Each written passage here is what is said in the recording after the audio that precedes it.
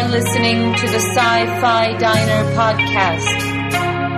And now, bringing you the latest in science fiction movies and television shows. Here are your hosts. Live long and prosper. This is the Captain. We have a little problem with our entry sequence, so we may experience some slight turbulence and then explode. I got a bad feeling about this. Walter, put the cow away, would you? What is this place? It's a freak show.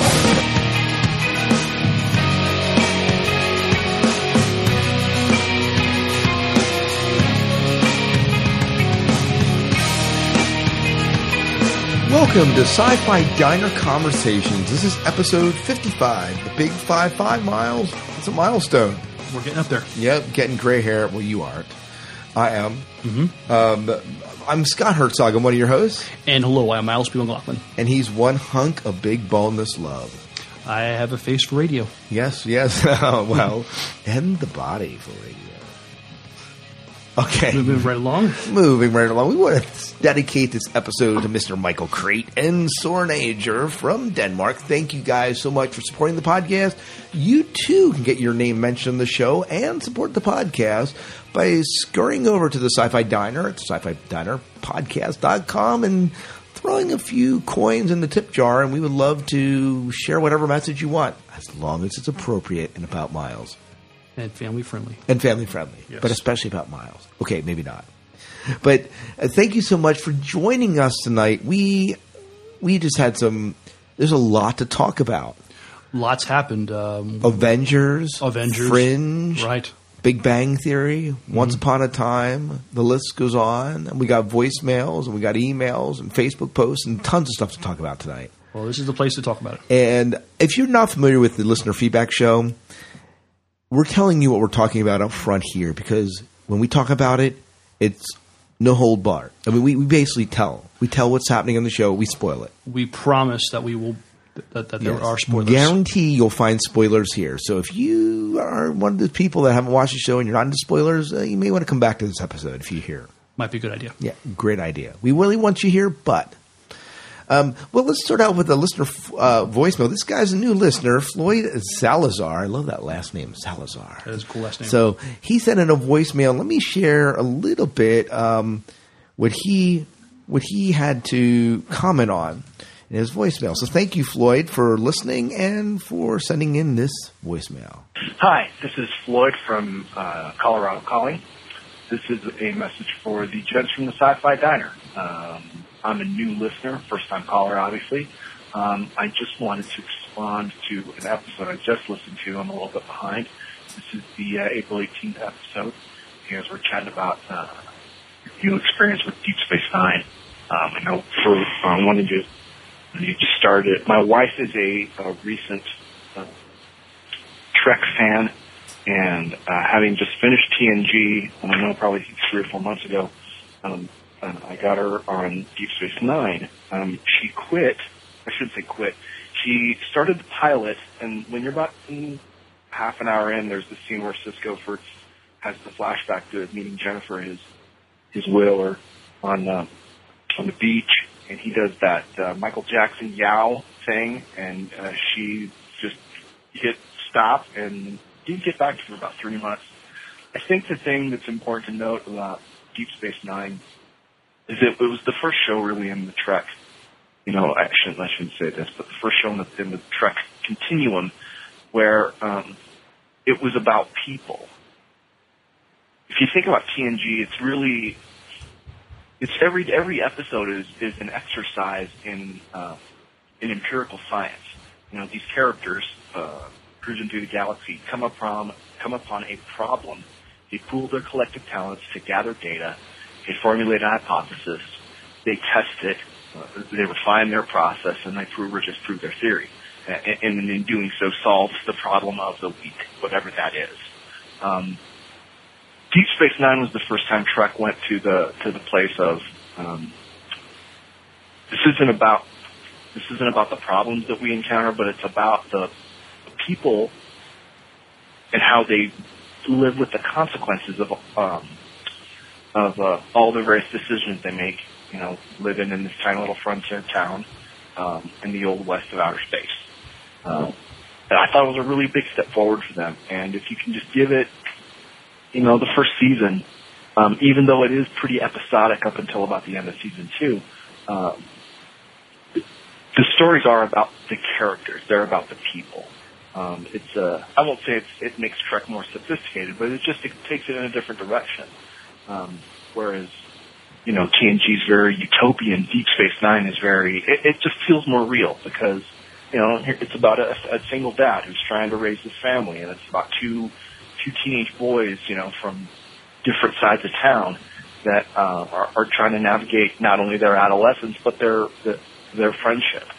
It's about a guy who's dragged his wife and his child, to the furthest edge of the frontier, away from her career, and him trying to not just be good at his job, but be a father and deal with the dynamics of how his choices are affecting his marriage. So it's worth it. It's worth the trip. I'm anxious to hear what you guys say about the finale.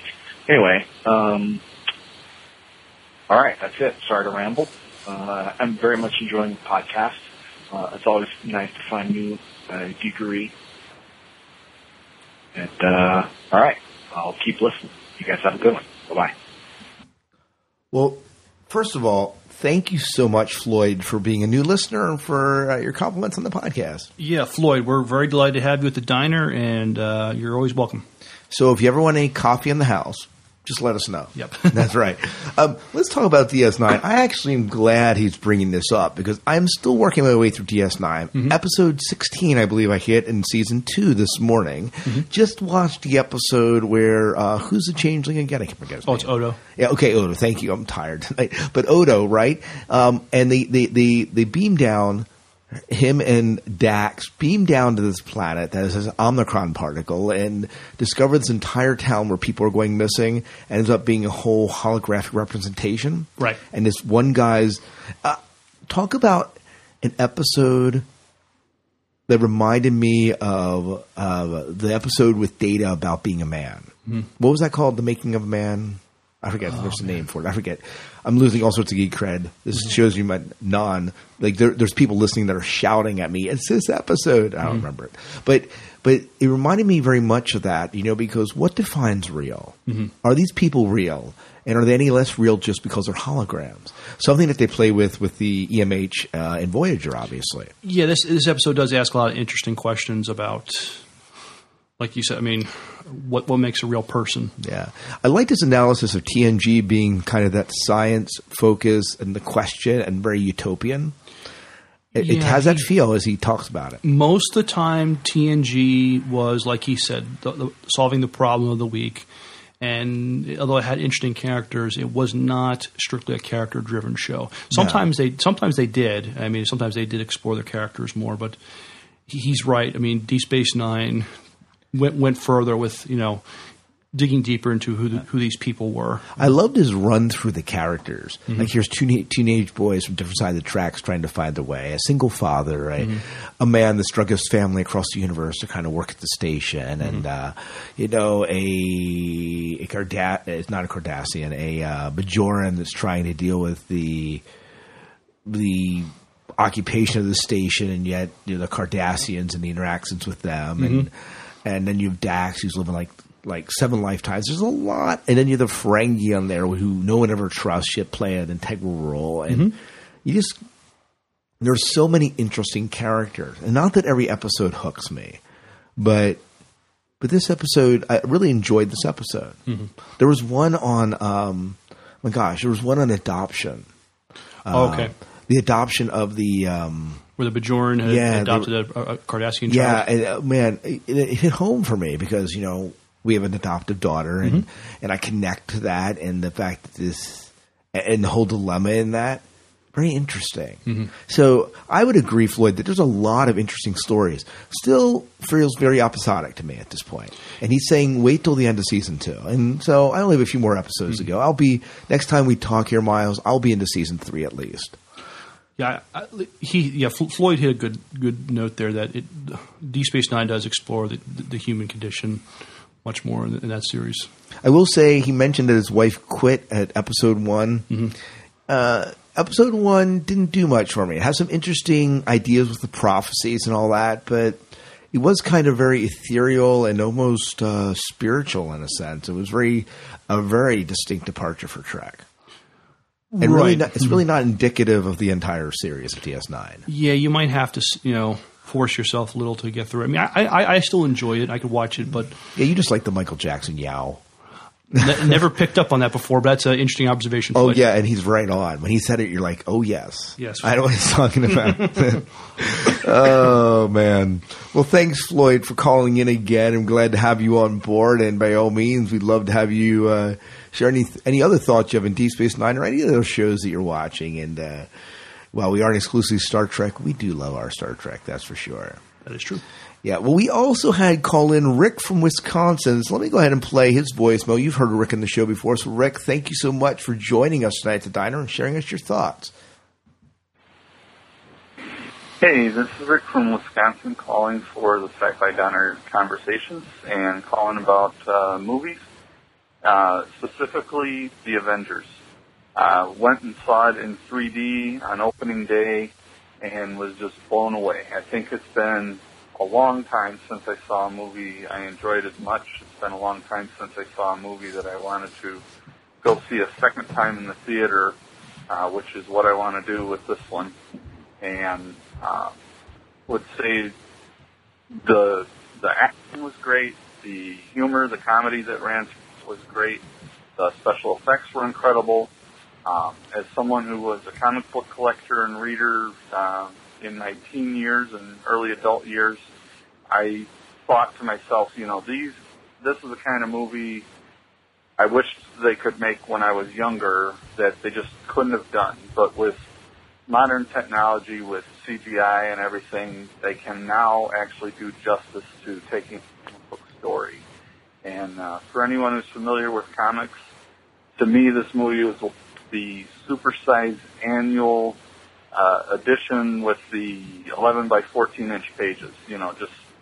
It was just great, and so many parts were just classic. I thought it was great and interesting how some actors that are actually bigger names, better known for starring roles in other parts, that actually smaller, more minor parts in this movie. I don't know if you picked them out, but Powers Booth was in there. He's done some sci-fi shows. And Harry Dean Stanton, who's a pretty big name. He's done a lot of movies over the years. He was the guy that saw the Hulk when he crashed to Earth. And the other woman that was on the council that Nick Fury was talking to was Jenny Agutter, I think is how you pronounce the name. She was the woman that was in the movie Logan's Run, and I don't remember her being in much else. I know I saw her in something, but she hasn't done a lot over the years. But to me, I thought it was kind of cool seeing her name in the credits and realizing, because I didn't even recognize her, but I didn't know the name. So thought that was great.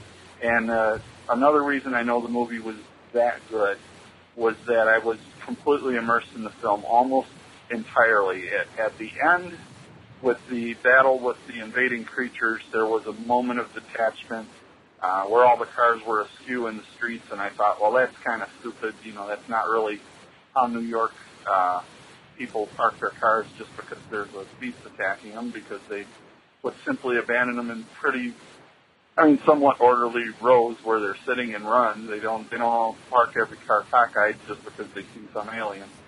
So, that's a really, really minor thing. There's a lot of movies where I detach myself from the film throughout to notice things that are maybe a nitpicky items. But the fact that there was almost nothing in this film that I didn't think was perfectly done, I'm really still enthused about the movie, and it's been 3 days since I saw it. So you definitely got to see it if you haven't already. All right, thanks. Bye.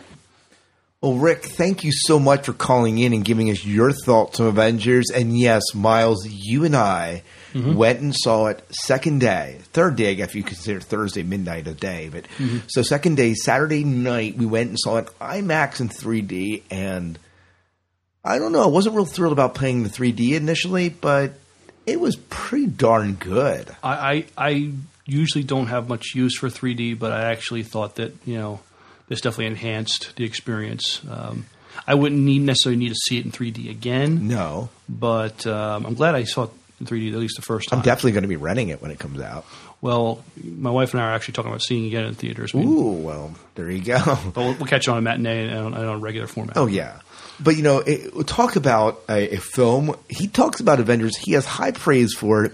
And he mentioned some of those bigger names. Like, I didn't pick up those guys.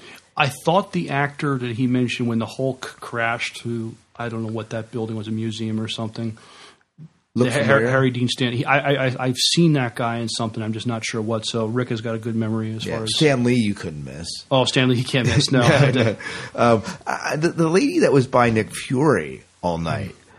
We were theorizing who that was, and I said, maybe this is the Wasp, or my son calls her the Pixie, but the Wasp maybe is in there, and we don't have Ant-Man yet. And he was also part of that whole Avengers circle, right? Right.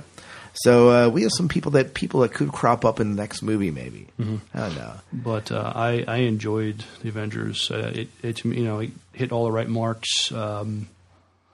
It was fantastic. Yeah. Now, he had a problem a little bit with the cars. I didn't even notice the cars. I didn't notice the cars either. I'm just, I'll have to try to look at that. If that is the biggest complaint Rick has, it's a good movie. Because he said that he even admitted it's kind of nitpicking, right? Well, so thank you, Rick, for calling in and letting us talk about Avengers. We were going to talk about it anyways, and you just gave us a catalyst to do it, and we're glad that you enjoyed it. Listeners, if you have also seen Avengers and want to chime in on some of your favorite moments from Avengers, and how excited you are, or maybe anything you didn't like about Avengers, call us at 1-888-508-4343, and we'll play your voicemail on the show. So very cool. Our next voicemail comes in from Colin. And I just wanted to point out this voicemail has been a long time coming. Colin's tried to get us this in various points along the way. And he's reviewing Hunger Games, which, Miles, I know you have not seen, and Avengers. So let's hear what he has to say. Hello, Scott and Miles. It's Colin from England. How the devil are you?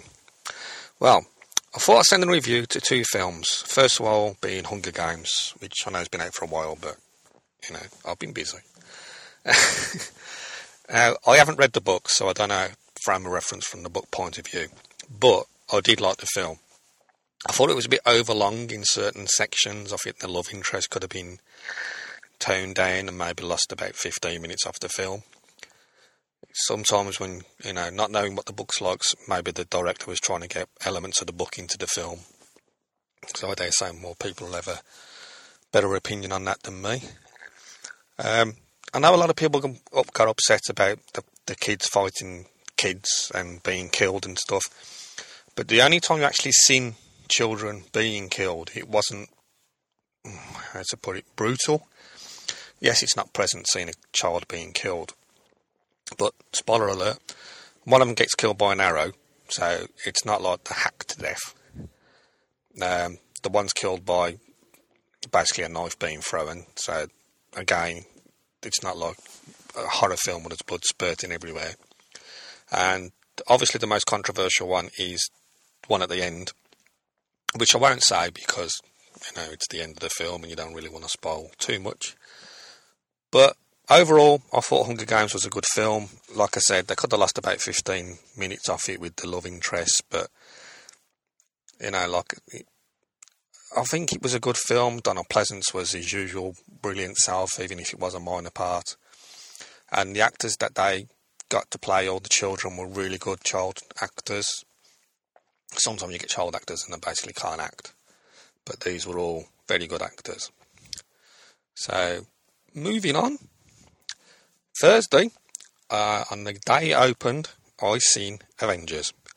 And I just have to say that there is spoilers ahead because you can't really comment on a film without giving some things away. But that said, it was brilliant. They had comedy elements, There was some brilliant one-liners. Robert Downey Jr. was absolutely brilliant.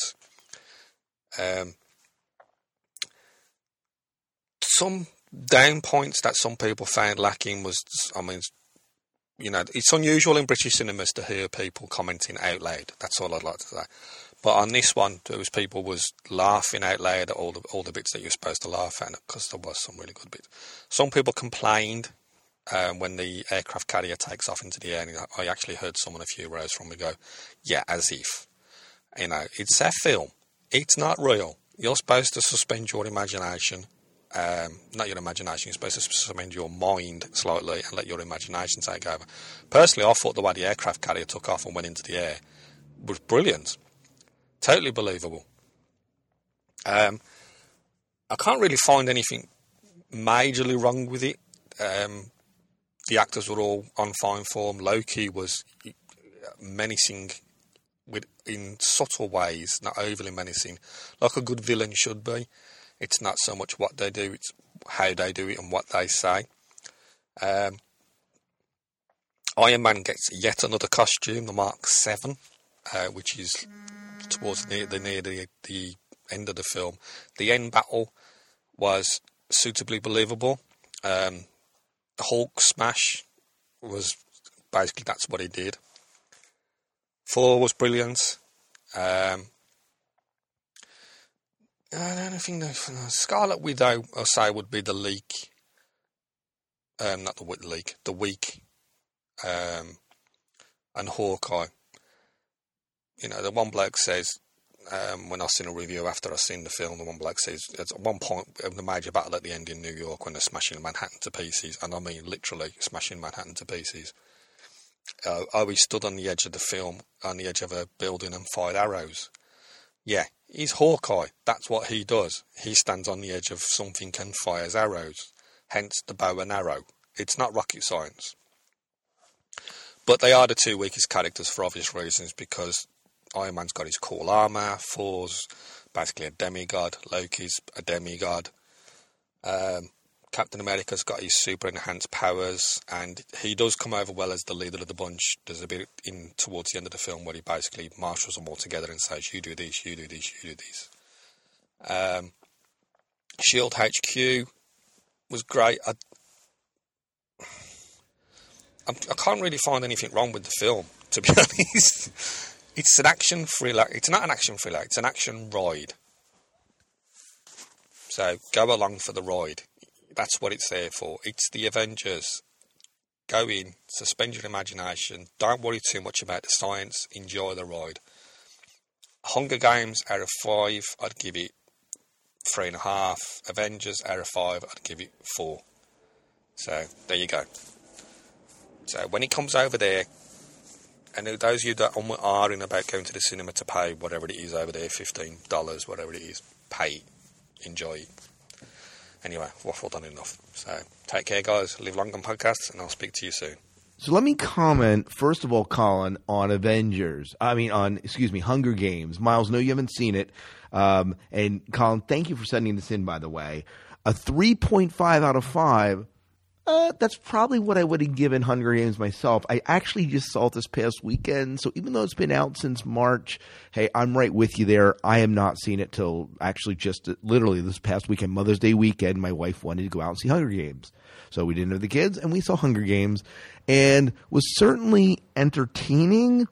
Don't have any problems with it from the entertainment value. I agree it was slow at points, and I don't have a problem with kids killing kids.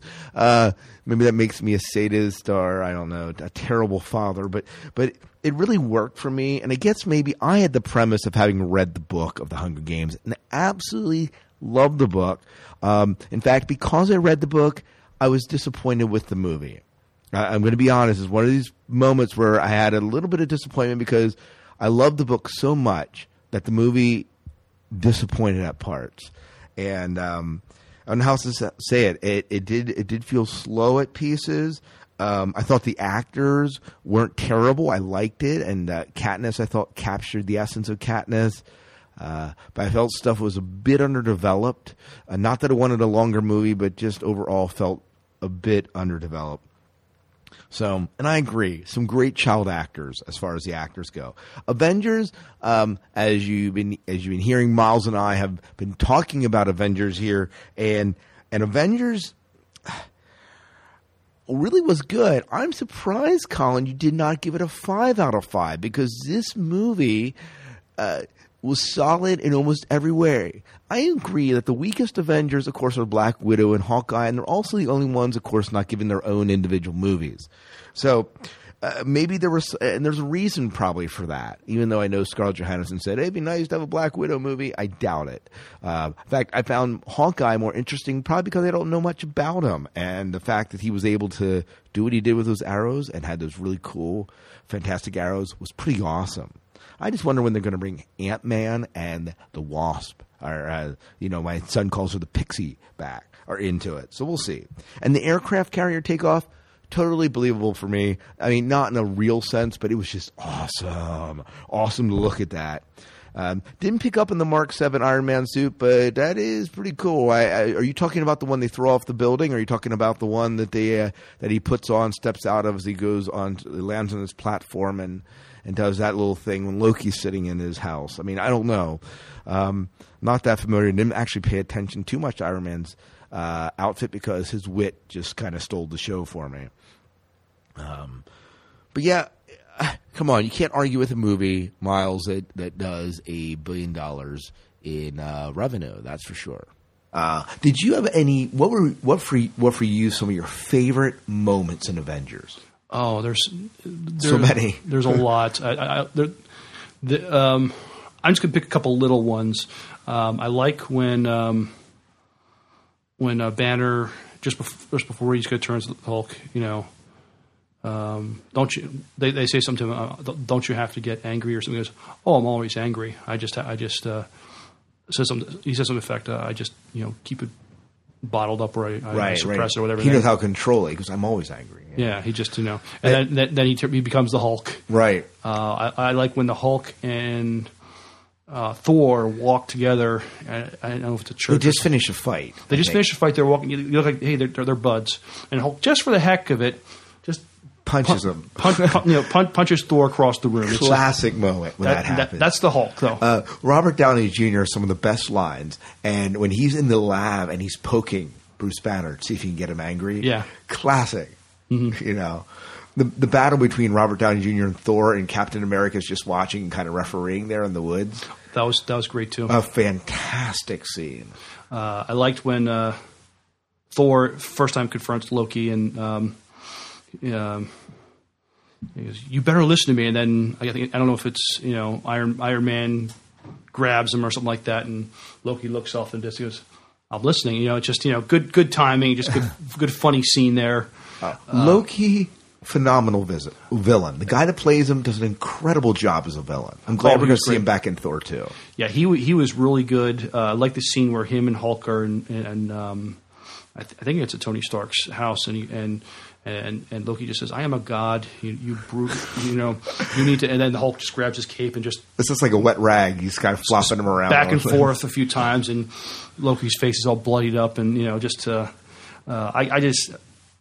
like I said, this movie is phenomenal. So some great dialogue. I love the whole dialogue he used. He's my brother. You want me to talk to him? And he goes, well, he killed this amount. It was Tony Stark's like, well, he killed this amount of people. And he goes, well, he's adopted. Yeah. Well, they got flack for that a little bit. There's an adopted group that's having a problem with the fact he's kind of slandering adopted people. Oh, that's ridiculous. I know. It came across the wire. I didn't really read the story. I just saw the headline come through. I was like, yeah, just, someone's going to complain like, oh, you're being terrible toward aliens. I don't know. Yeah. But some great lines in there, some great scenes. Tony Stark carries a film with the one-liners, but I love when they're in the city and Captain America takes charge. Yeah. He goes, you do this, and Hulk goes smash things, There were just so many good moments in that movie. I'm sitting here talking about it. I want to go see it again. Yeah, this movie, I mean, as far as rewatchability, it has it in spades. Yeah, and I am not because I just don't have the time, but Yeah. You know, maybe at Balticon, when we get out at midnight, we can go see a midnight showing. That's a possibility. Get up dragging the next day. I don't know. But what else was I say? Joss Whedon's got to be proud. I mean, this... it is put... finally, Joss Whedon has not only a well-written movie with his signature all over it with the lines and the humor, but a successful movie. Yeah, he's getting his due, which is much overdue. Yeah, much, you know, Buffy, sure, that was successful. Angel did well, but you have Firefly, Dollhouse, and things that just seemed to have flopped one after the other. They had critical acclaim, but they didn't have the, you know. Right. Same with Dr. Horrible, which obviously wasn't a huge moneymaker for him because it was released for free. But that got an Oscar though, right? I mean, I don't know what it got. You know, it's and we're getting a sequel apparently. Sometime. It's an award. It won an award. So I mean, but no, this movie is helping him get his due, which I'm absolutely. happy about. So yeah, I loved it. It's great, and I'm really happy about it. So it's a good feel good movie, folks. If you haven't seen it yet, yeah. Well, we had a listener who's kind of a new listener, been listening for the past couple months, I think, maybe longer. I could be wrong, Lee. But Lee wrote in and said, I love all the Trek info. It's good to hear that the true Spock will be back in the film. Hope you guys have a great time at the con. Can't wait to hear what kind of goodies you guys come up with. Enjoy yourselves, as always. Peace and long life. And that was Lee. Now, we did get news this week that Nimoy was a little bit more ambivalent about whether he's in the new Trek. Yeah, it's not chiseled in stone whether he's going to be in it or not. Well, come on. I think they wrap principal photography. They know he's in. It's just whether he's telling us. He's like, after they kept such a best-kept secret on Fringe, you aren't going to try ruining Trek. I don't know. He's in it. Yeah, I'm pretty sure we'll see him in it. I mean, he was... we're not talking Fringe yet, but he was featured quite prominently in this last episode of Fringe. Yeah, we'll talk about that in a little bit. Lee went on to say, "Hi guys, listening to your podcast. It was great as usual. I would like to comment on what was said about the Star Trek concerning the Captain's Roundtable, not for a better word. I've heard over the years why each individual loves this or that show, and I must say the one that I love the most gets bashed the most, more than others, and that's Voyager. Lee, I'm on your side. I'm actually a huge fan of Voyager." Oh, me too. For 2 reasons. I'm just kidding. For 7 of 9. Just kidding. There was a lot I loved about Voyager, right? And so I'm with you here. He goes, I found Voyager was a true adventure more so than the other shows except for the Origin, I guess it was. This may show my age, but I do, or maybe for the original series. This may show my age, but I remember when the original series was on the air as a kid, and afterwards, all the reruns. It always gave me the feeling of exploring an adventure just like Voyager has done for me. Now, don't get me wrong, I love the other shows as well, but these two were, for me, conveying these types of feelings, the spirit of adventure he's trying to capture here. And I kind of agree with him here. Yeah. I mean, Voyager definitely has that spirit of, let's get back home and what's our journey like home, right? Oh, yeah. Sometimes it seemed to lose that, but overall, kept to it through the 7th season. So now I have all been trying to watch all the shows you guys talk about, but it's come down to making some choices and my time is limited, just like you guys. I've given up on Touch. So have I, by the way. Miles, you're still watching Touch? I'm a few episodes behind. I don't know if it's really grabbed me as I thought it did. Yeah, we know it got renewed for season 2. So it's grabbed a lot of other people. Yeah, so we'll talk about that in a little bit. But he goes, but it seems to be missing something and can't put my finger on it, but just not holding my interest. I like Awake better, but it's a little sad that this may be the only season for it. And I've been able to keep up with all the episodes. Grimm, Once Upon a Time, Supernatural, and cannot forget Fringe, my favorite sci-fi show at this time. I'm watching all of these shows. There's one more I would like to add, and that's Game of Thrones. If you guys are not watching this, you should. And yes, it's fantasy, but it's the best fantasy show to ever hit the small screen. I think you guys would love it. One other show I would like to put on my list, and that's The Walking Dead. The season's been over for a while, but I must group this in with the others as some of the best TV out there. And Lee, Miles, and I, hands down, would agree with you. Walking Dead is one of the best TV shows out there.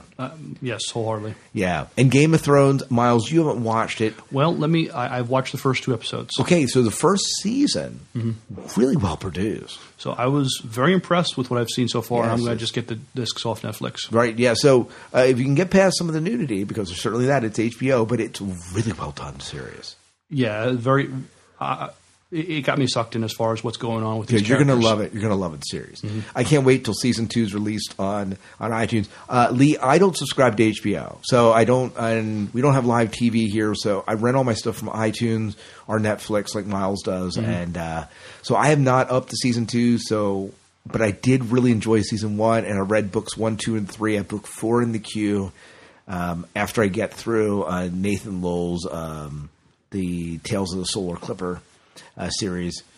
He has 6 books out in audio on podcast format, and I've read through 5 of them already in a month. So, so I will get back to Game of Thrones. But I agree with him on Touch. Touch didn't really grab me, and it seems to have lost your interest a little bit. Yeah, I don't know if I'm going to keep watching or not. I'm not watching Awake. And Graham, I watched the first episode, liked it, didn't have time to watch it. But Once Upon a Time, Miles, I'm caught up. We're going to talk about that in a little bit. But I do like Once Upon a Time, and especially the finale was awesome. Yeah, for those listeners who are watching Awake, unfortunately, that didn't get renewed. Yeah, that did not. And also he mentions Fringe. We're going to talk about Fringe a little bit later on, but we're loving Fringe. Oh, yeah. No doubt. Well, Lee, thank you so much for writing in and giving us your thoughts and sharing them here on the show. So really appreciate that. We already talked about Avengers. Let's move into the Fringe finale because, Lee kind of brought it up, so it's his fault we're talking about it. Not really. We talk about it anyways. So let's give our impressions and let's get into some listener feedback here. We had an awesome 2-part finale here. Yes, we did. And really, if the show would have ended after this episode, even with whatever ending they gave us, it kind of wrapped it up to a degree. I mean, there's some questions. There's some questions, but I mean, as far as... Yeah, it did tie up a lot of loose ends. Yeah, and especially tied into that future episode, right? The episode that we get that's now how many years into 15 years in the future, 30 years, 40 years in the future. Well, it explains the animosity Walter has towards Belle. Right, absolutely. But, it did kind of dispel some stuff. They kind of indicated that Olivia was shot. We found out that she was shot, but she's not killed. Right. Therefore, that bullet that Henrietta wears around her neck is not the death bullet of Olivia. Something else happened to Olivia. We don't know what that is, but we do find that out a little bit, and so there's some obvious ties to that. And Belle's not dead, so that means that Nimoy still has an acting job. Right. Yeah, right. Yeah, so he can go into retirement this summer and come out when they start filming the new season of Fringe. That's what he's really saying. It's nice work if you get it. Yeah. So, I really love Leonard Nimoy, but I got to admit, by the end of this episode, I'm hating Belle. He definitely was the baddie in this. He's turned sinister. Up till these final 2 episodes, when he walks out behind that crate at the end of 2 episodes ago, and you see him, and he's kind of inadvertently responsible for shooting Astrid. You just want to throttle the guy. Well, I was even thinking, are they killing Astrid off? Because I was surprised he killed Jones off. Yeah, but it definitely moved the story along. I mean, Olivia and her Jedi mind tricks, right? Yeah. So a lot of Jedi references, which, by the way, was another link to that future episode where we saw some Jedi stuff. Walter says, these are not the droids you're looking for. You remember that comment? Right. And then Peter at the beginning of the last episode says, so you got any more Jedi mind tricks you have up your sleeve? Right. So, but it's very cool. Yeah, I was... And also, I mean, it revealed that, Walter with part of his brain missing is still a force to be reckoned with. It's still a better Walter. Because, you have Leonard Nimoy, our Belle, the God complex. Whoa. Right, yeah. If we're created in the image of God, then we can become gods. He even calls himself the I Am. Yeah, he definitely gets a complex there. There's very much so, and... But he doesn't account for Walter and almost kind of respects it. And I love the throwback. Was this season 1 or season 2 where he rang the bell and disappeared? That was a great throwback. That was a good throwback, yeah. So I did like it. But Walter shooting Olivia, that was kind of... he had to do it, but it was still very shocking, and they did kind of play and lead up to it. We saw the healing of the Cortexiphan and what it could do with the ear or whatever they did.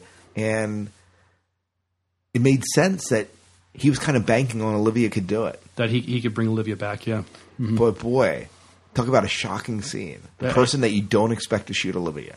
And it's him, and Pete's like, haven't you done enough? And Walter has to slap him in the face a couple times to, get his attention. Just like, we could bring her back. The Cortex fan will bring her back, Right. So really trusting that ability.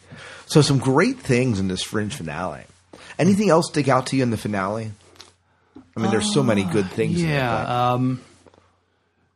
No, what was in when they were early in the scene when they're trying to find the boat. I mean, it's they realize it's not in their universe, right? And the ability for Peter to see it, kind of interesting. Wayne mentioned to me on Wayne Henderson from the Fringe Casting with Wayne and Dan podcast, mentioned, he goes, this didn't really feel like a finale for me. And at one point I agree, because many times our finales have cliffhangers that we got to wait all summer. Yeah. I don't feel like I need to wait all summer to see an episode of Fringe here, because I felt like they wrapped up this episode pretty well. I mean, there's some questions. I wonder if they were thinking this, we probably, there's a good chance we're not going to get renewed. We should probably at least find a way to end things as much as possible. Yeah. I was glad to see September back. Yeah. Mm-hmm. And boy, when Olivia stops that bullet, that's awesome. What was also really creepy was when that one woman who she was an operative of Bell's, the British one, when she gets killed, it's like, well, how long has she been dead? Okay, we got a little bit of time left. They put these screws in her head, and they can. Dude, and her eyes were freaking out. That was like wacky. Yeah, that was creepy. Just watching her eyes move in different directions. Right.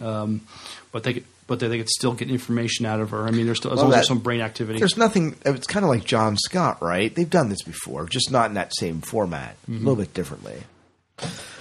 So I don't know. Well, we had a bunch of people comment on this. Laurie Seminano, is that how you say her name? Said, if this had been the series finale, I would have been content. So that's what we've been saying. Mm-hmm. But they got renewed, and they added those final few seconds that sets up season 5. Well done. Mm-hmm. What few seconds? Oh, it's the pregnancy, or is it after that? Maybe it must be the pregnancy, because she. Maybe. She announced she's pregnant at the end. Yeah. Lee, who you heard from, said, loved it. It was great with Olivia dying and Walter saving her in both universes was killer. Next, Walter remembered Astrid's name. That was a great touch. Right. I like that. It was great when they were sharing licorice, and a great moment. This was Walter to Walter episode, but he learns that they're coming. It must be the observers, but I may be wrong. It's a great episode. Season finale. Looking forward to the next season. Yeah, isn't it the comment, they're coming? That's the end of the episode, remember? Oh, okay. He goes, yeah, they're coming. And so I think that sets us up for an observer invasion, right? Jen from New York said, who's faster than the speeding bullet? Olivia Dunham. I was like, oh man, she just doesn't have Jedi-like power. She's almost more like Wolverine, a bit with her regenerative abilities now, and has still saved her baby too. All I wonder now is that one episode about the future is a little sneak peek into what could happen next season. Cool. Though I'd be content with the way how the season ended too. So that's what I'm hearing, a general theme running through it. And Radu says, was that the freakiest resurrection scene ever, or what? I mean, the one with the traitor girl from Lost. 2 independently moving eyes, opening, twisting, and turning at random. The scene freaked the hell out of me. Me too, Radu. The finale was awesome. I was kind of hoping Bell would turn out to be a good guy at the end. November was as slow as ever. Broyles was forgettable. Olivia tough as nails and Peter adorable. Walter's hands sharp and skillful. Astrid is cute. Nina heading to the management. What a year. Here's hoping for a great Observer War of 2015. Yeah. Absolutely. Sean Toom said, one of the best moments of the episode both involved Olivia and bullets. Her redirecting the bullets and the one from Walter. Both of the moments were OMG moments. Great finale. Can't wait to see how they deal with what I think are the observers. And Jen M said also, mine was when they were drilling those needles into her head even though the girl was dead, and then poking the needle through Olivia's head to get the bullet out. Talk about yikes. Yeah. The one where they were sticking the actual syringe needle into the girl's head, I had to look away. I can't handle that sort of thing, Miles. Yeah, that was a little hard on the eyes. Definitely. But these are some great comments. Thanks, guys, for sharing these on the Facebook fan page. And again, if you want to join the conversation, go to facebook.com/sci-fi diner, and you can join our Facebook discussion there. And also, we have forums, and you can always call into the show, 1-888-508-4343. Well, Miles, you are not watching Once Upon a Time, right? No. I just got caught up. Okay. And series finale, phenomenal. Phenomenal. Some great premise. Again, more of a fantasy than sci-fi. But, Lee Arenberg, Robert Carlyle, and some good names. Some great names that are in this that I'm really enjoying. And so I really enjoyed the finale. And so I'm caught up, and I'm with you guys. These guys that are fans of Once Upon a Time, I'm right there. I understand what it's about. Sam Carter said, I would never guess he would wake everyone up this season. Looks like some purple rain, and gold is the big bad. So the idea in our world, there's no magic, and in the fairy tale world there is, and they've kind of brought everyone from the fairy tale world here, but they were just released magic, and that's the way the episode ends. Okay. So we'll see what happens. Cliff Griffin said, loved it, can't wait till next season. Jen M said, awesome, but I kept thinking they're supposed to have a season 2. Can you imagine if they are all supposed to have some kind of magic in the real reality? They are definitely going to need it if Regina's going to have magic back. And what happens with Emma? Will she get to have a happily ever after reunion with her parents? Everything about it is awesome. I guess we'll have to wait and see next season. Dang it, we have to wait that long? So it was a real good cliffhanger. Jason Taylor said, I was thinking Gold was trying to get his son back. They made it seem like that was his motive for creating the curse in the first place. Maybe bringing back magic has something to do with that. Regina certainly has a sinister grin on her face seeing the purple cloud roll through town. Interesting that they're still stuck in Storybrooke after the curse was broken. It wasn't going to be that easy. Do you want to read what Lee says? Lee says, it was a great ending, and I was all surprised that the curse was broken this season. And now with magic in the world, no one can tell what's going to happen. And how about the ending with Regina smiling evilly, really? Capped it off. One other thing Gold must have is some kind of plan by releasing the magic or to the world. Maybe it has to do with getting back at Regina. Yeah. Jason said this, given the state of Henry was in, I waved off the fact that she all suddenly started believing. Gold get his magic back, but so does Regina, and I'm assuming that Emma will have some as well. I like the blue fairy telling Regina she might want to find a place to hide. Then when Gold and Regina were talking about the friend in the basement, I thought it was Regina's mother. Lee says, I'm not sure about Emma having magic, as both of their parents did not have it in either world.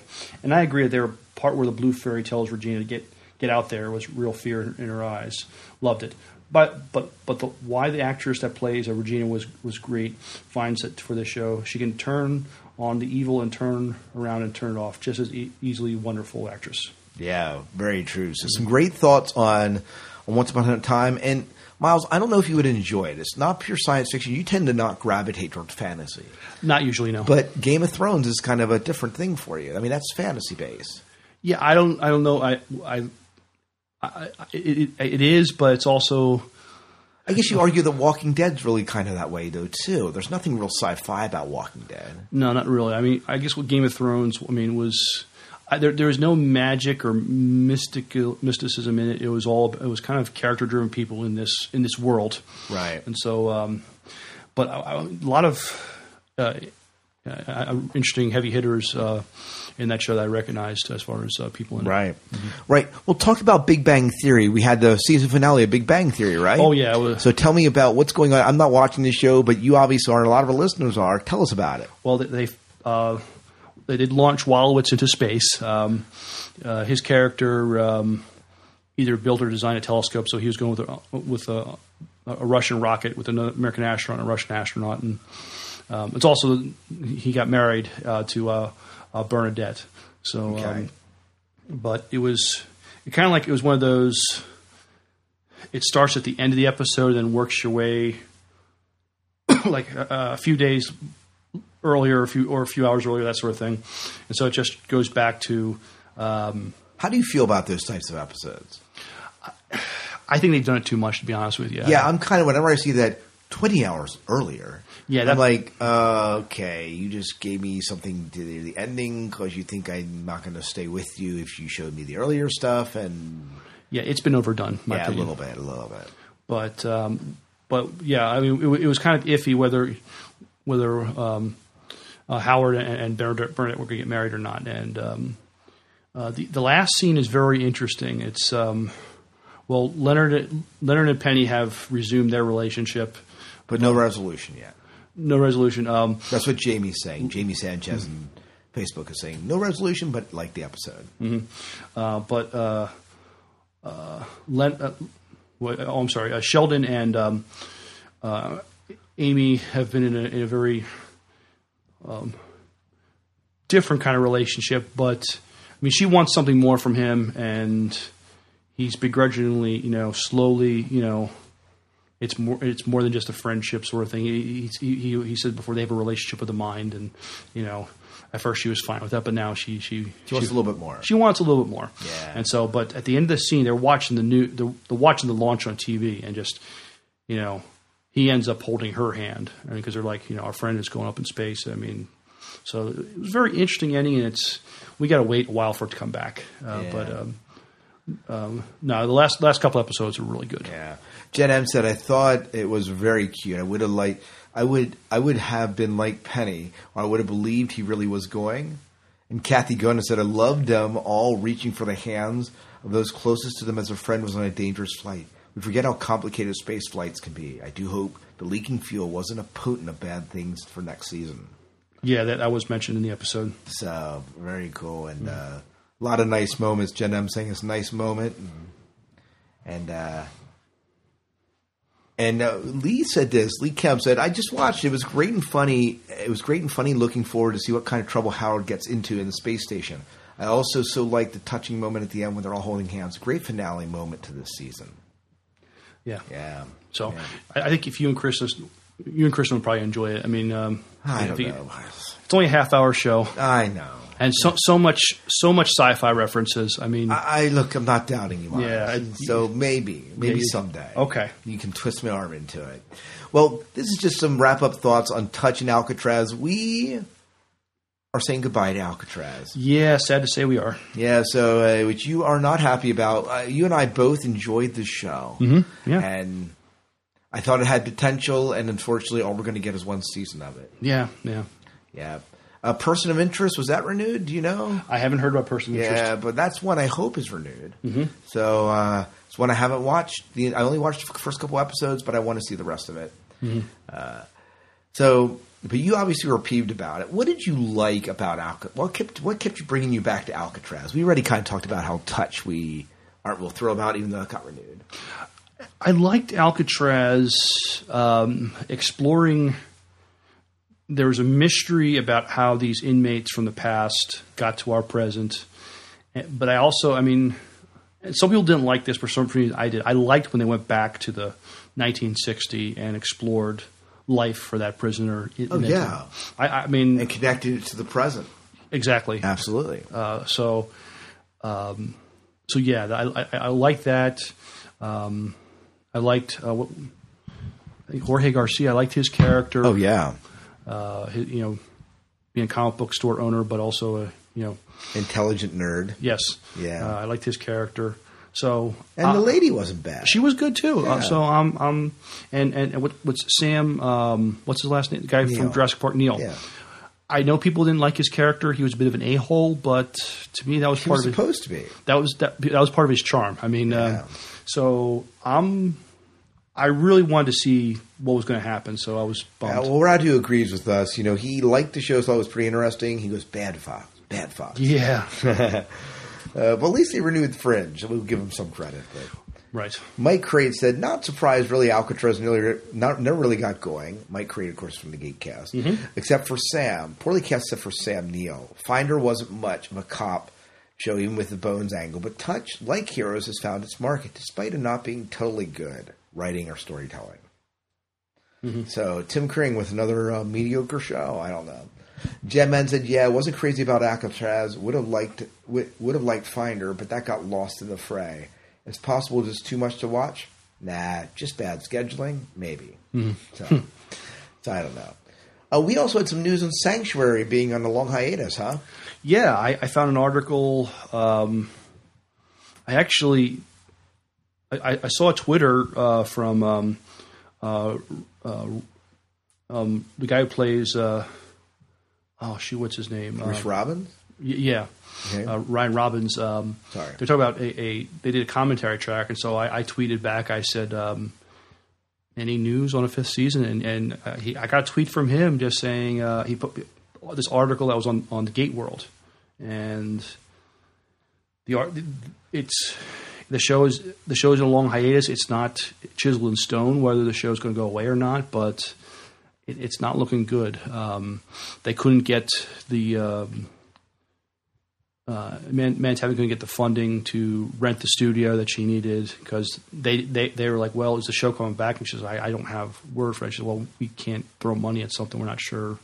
Okay. And so it's really up in the air right now. And at least they did kind of wrap up the show. They gave us an ending to it. Yeah. May not be the favorite ending, but gave us an ending. Radu's not happy about it, but he says, look, please bring back the awesome Stargate franchise instead of Sanctuary. Thank you very much, SciFi. Here, Radu. Yeah, and I like both. Mm-hmm. Chelsea said stupid. They don't know us fans make your own network. Obviously, execs can't think. If we all pitched in even just a bit to make a true sci-fi fantasy channel, our shows wouldn't be canceled or put on hold. Now I'm angry. Stupid execs need to get out here, need to get their head out of their butt. So, Chelsea, the problem... How do you really feel, Chelsea? Yeah, you're just not showing an opinion here. Yeah. We realize that you have some pent-up emotions. So, mm-hmm. I just brought Miles, our shrink, in, and so he's happy to kind of help you through this. Yes, Chelsea, just go ahead. Yeah, breathe. Breathe. But don't hold back. Tell us how you really feel. So the article made you less optimistic. I'm afraid it did. I just, all I saw was long hiatus, but I read it again and just like the particulars about the funding and the consequence of not getting the funding was they couldn't rent the studio, and it was. Yeah. We'll just wait and see. So you're suggesting a spin-off 50 years in the future?